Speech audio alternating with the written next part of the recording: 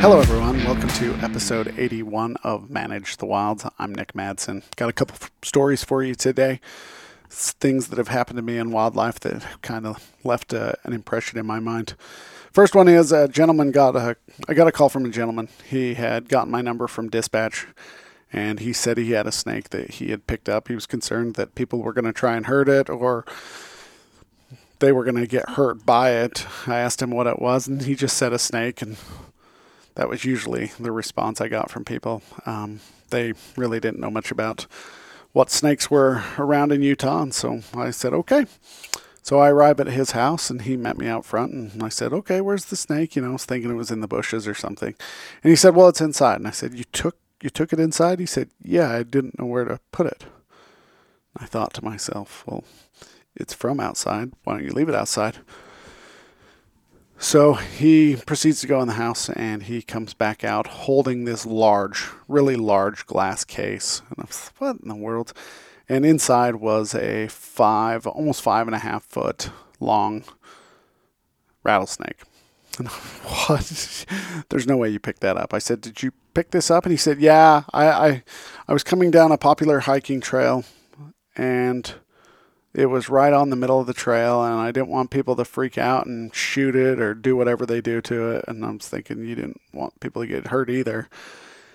And so he said, I just picked it up. I had my backpack, and so I just stuffed it in my backpack.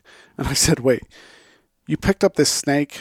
I mean, the body of this snake was as big as my forearm, and I'm a fairly big dude, so this is a pretty large rattlesnake.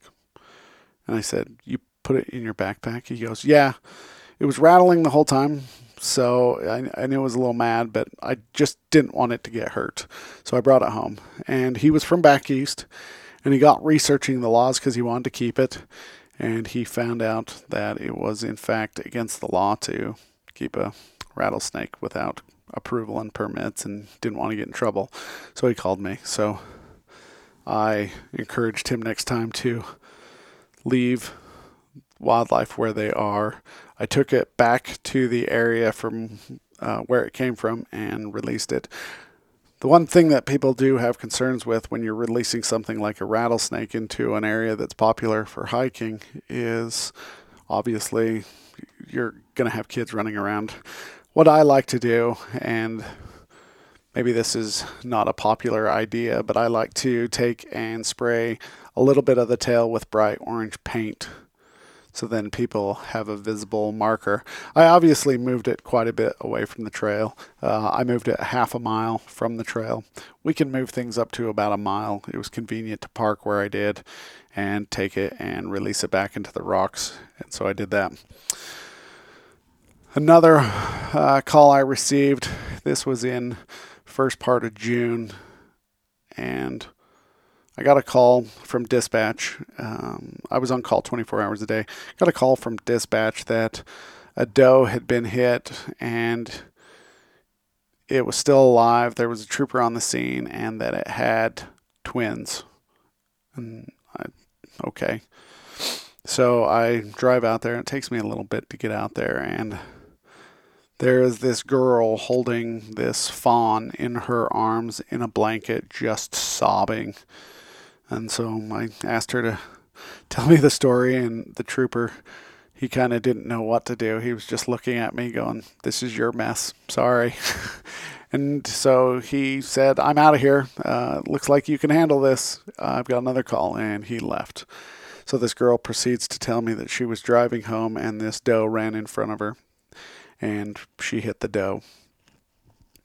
And they stopped. They got out of the car, and the doe was dead, or they believed it was dead. And while they're standing there looking at it, all of a sudden fawn shoots out. She delivered a fawn right there on the road, and then she starts thrashing around, and her legs are broken. So they pull the fawn out, they move it off to the side of the road, and she starts crying. And then all of a sudden the mother delivers another one. And so now they've got these two fawns. The mother's got broke legs, and they don't know what to do. They call the cops. Cops show up, and the doe dies. So they get towels out of their car and they rub these fawns down, and she is just sobbing. And I didn't have the heart to tell her that in this situation, it is our protocol to euthanize the fawns. But I took the fawns, I placed them in the front seat of my truck, I put a sweater around them, and then I put the seatbelt on them so they wouldn't be up and running around. And I took them to a place where I could euthanize them. But I didn't have the heart to tell her because she was crying so hard. I just told her that we had them and we would take care of them and have a good day. I've told this story to other people, and they get a little upset that we have to euthanize fawns in this situation. And the research out there shows that if you take these deer and you raise them, they become aggressive later on, and they lose their fear of people and they start attacking people. And that puts you in a real interesting situation. When I was first involved in wildlife, there was a deer, it was a buck, it ended up getting raised by some people. They were feeding, at first they had some apple trees and they were feeding it apples, and then it moved to bread, and then it just moved to whatever they were throwing outside, and this deer never left. And at first they had all these great pictures and everything was going fine, and then this buck became mature. And once they become mature, they are no longer the same Bambi that you want it to be. They are aggressive. And it started attacking people. It killed their dog. It stomped their dog to death. And it ended up hooking the guy, stabbing him with an antler.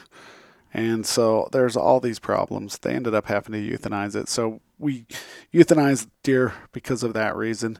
Then the other reason is there's roughly 300,000 deer in the state. I could give you, I'll get the numbers later, but there's roughly 300,000 deer in the state, and let's say 50% of those are female. So you've got 150,000 females, and the majority of them are going to give birth to twins. So you got 150,000 females. They're dropping 300,000 fawns, and there's no facility large enough anywhere in the world to take that many animals, and we just can't work with that many. I know it's a sad situation. It's just one of those things in wildlife that's very rarely talked about. I was working with a technician, and it was very hard, very difficult for her, and she just didn't want to do it. Some other people who did ride-alongs with me, when I told them about this part of the job, because they were very interested, it actually dissuaded them from wanting to do the job because they would have to euthanize a fawn. So these are some of the things you face in wildlife. All right, guys. Have a great day. Stay wild.